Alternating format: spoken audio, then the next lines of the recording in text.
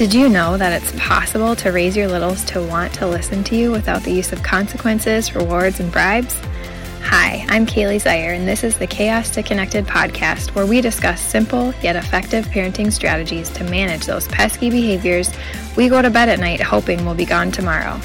We're going to stand up to societal norms of disconnection, shaming, and punishments so we can take a deeper look into our child's heart.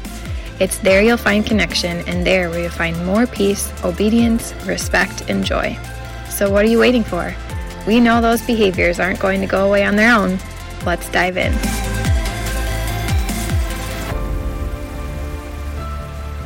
Hey, and welcome to the Chaos to Connected podcast. Today, I am going to be talking about the concept of sharing, and more specifically, forced sharing. And I want to first read you this quote. I'm trying to read more because I love to read, but it's easy to get distracted away from reading. So anyways, I started reading this book called Punished by Rewards, and I wanted to share this quote with you because it stood out to me, and I think it's not specifically about the topic we're talking about, but I think it fits. So it goes like this. What concerns me is the practice of using these things as rewards, to take what people want or need and offer it on a contingent basis in order to control how they act. This is where our trouble lies. So again, we aren't specifically talking about rewards here, but I think it's really fitting, and I'm going to get into why in a second. So first, I want you to envision a time when you were with your child or your kids, and maybe you had some other friends or family over that had children about the same age as yours. They were playing, and suddenly your child didn't want to give a certain toy to the visiting child. So I want you to just picture that and then think about what your natural response is. I'm guessing it's to tell your child to share the toy with the other child. Whether it's right away or you use a timer or some other kind of strategy, we have truly been conditioned that sharing is caring. And while sharing is definitely caring, I think that forced sharing isn't teaching our children any of the things we are hoping for when we're trying to teach the act of sharing. So in the above quote, it says, quote, to take what people want or need and offer it on a contingent basis in order to control how they act, end quote. I think that is exactly what we're trying to do when we are requiring our kids to share. We are trying to control how our child acts, but we're also trying to control the response of the other child and maybe like judgment from the other parent, like, why can't your child share, sort of a thing. And frankly, I think that is more often what we are concerned about. But I want you to think about this. When has another adult ever walked over to you and said you had to share that donut that you just bought yourself, that you were just about to eat? Or to give your coworker a turn with your new iPhone because they just wanted one and they don't have one, so they just want a turn on yours. We would never ever do that. So why are we using that way of training to try and get our kids to share? So much of this connected parenting is bringing awareness to what we are actually doing and why. Are you doing and saying certain things because you've thought about it and that's the conscious decision you've made? Or are you simply just going along with how it's always been done? Because so much of our decision making, 80 to 90%, is subconscious because our brain wants to help us out, right? We have thousands upon thousands of decisions to make each day. And the more our brain can make things into habit, the easier it is on us. The problem is that our habits around our parenting choices are often things that we've been conditioned by society to think is the right thing to do. And we haven't actually even consciously thought about the choice that we're making and the things that we're saying and doing.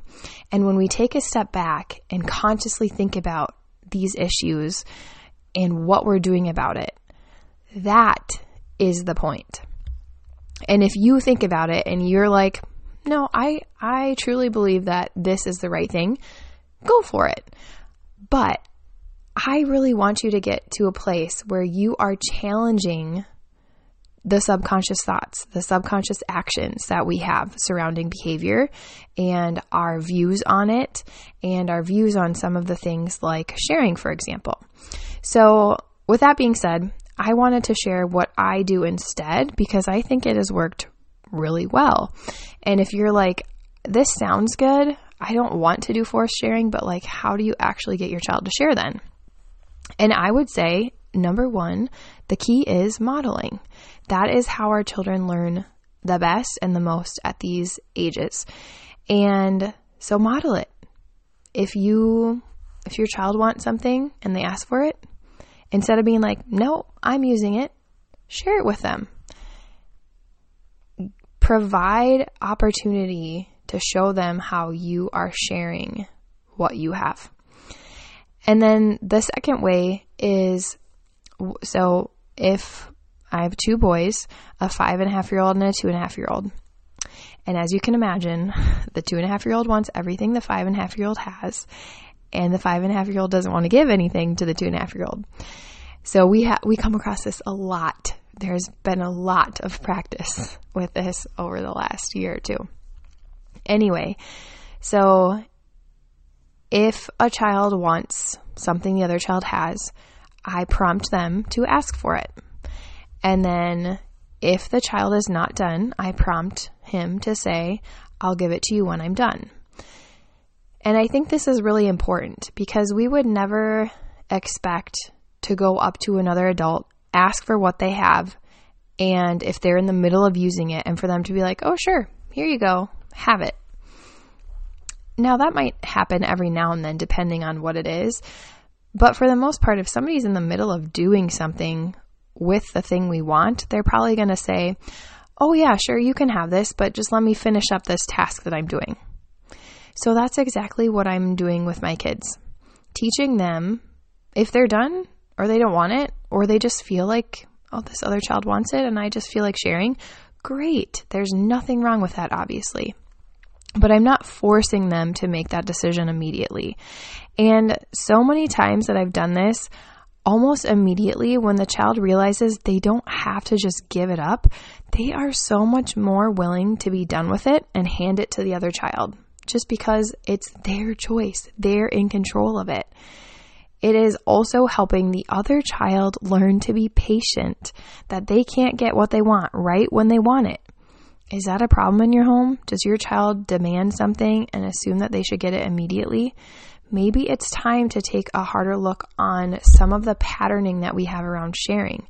Because if we're automatically saying, oh, they want a turn, you have to give them a turn pretty much immediately, that's teaching them they get what they want right away, and that's what they should expect. So it's a great way to help teach patience. And then I think one more thing is that it can also give an opportunity for the other child that can't have the toy right away to release stored up hurts around this topic or others when they don't receive exactly what they wanted when they wanted it.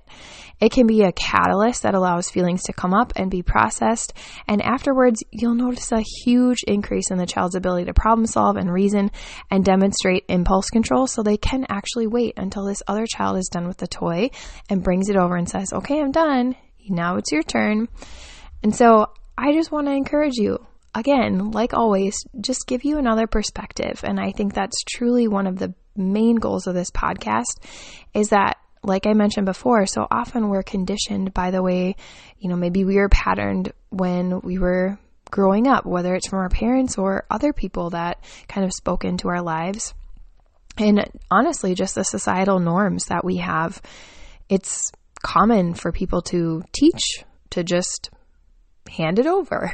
But I just don't think that's reality. And so my goal for you is that you will take these different subjects and you will bring them forward to your conscious working, thinking brain and really think about what is behind the immediate feeling that you have to get your child to share. Because I think a lot of times it's judgment from other people, like, oh, your child doesn't know how to share. Oh, what are you doing wrong? Because your kid won't share with mine, that sort of thing. And then we also just want our kids to share. And I think where we're missing the mark is expecting them to do something that developmentally they don't quite understand and then forcing them to do it out of their will. So they don't have any control. And then the next time this child comes over, they're going to be like, I have to hoard all these toys or hide them or have like big feelings about it because I don't know if I'm going to actually be able to play with these toys that I love, because once this kid, if he sees that I have this one and he wants it, my mom's just going to make me give it to him. And so we're kind of creating this cycle, this patterning that makes it even harder for your child to share, not easier. So by giving them some of the control and saying, well, just say when you're ready, or when I'm done, I will give it to you, then they can actually choose what they want to do. And more often than not, your child will probably actually choose to share immediately when they aren't forced to do so. So give that a thought. Think it over. Next time your child is in a situation where another child wants what they have, or vice versa, your child wants what another child has, just bring awareness to what comes up for you. What feelings come up for you? Do you get like nervous, anxious? Do you wonder what you should be doing? Are you panicky? Like how am I going to handle this? Or what if my child has a meltdown? What if the other child has a meltdown?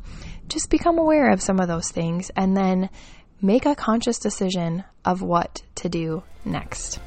All right, I will talk to you guys next week. Real quick, before you go, if you felt encouraged and inspired by listening to this show, I'd love for you to leave a rating or review over at Apple Podcasts so we can spread the word to help other mamas feel less alone and find beauty in the behaviors.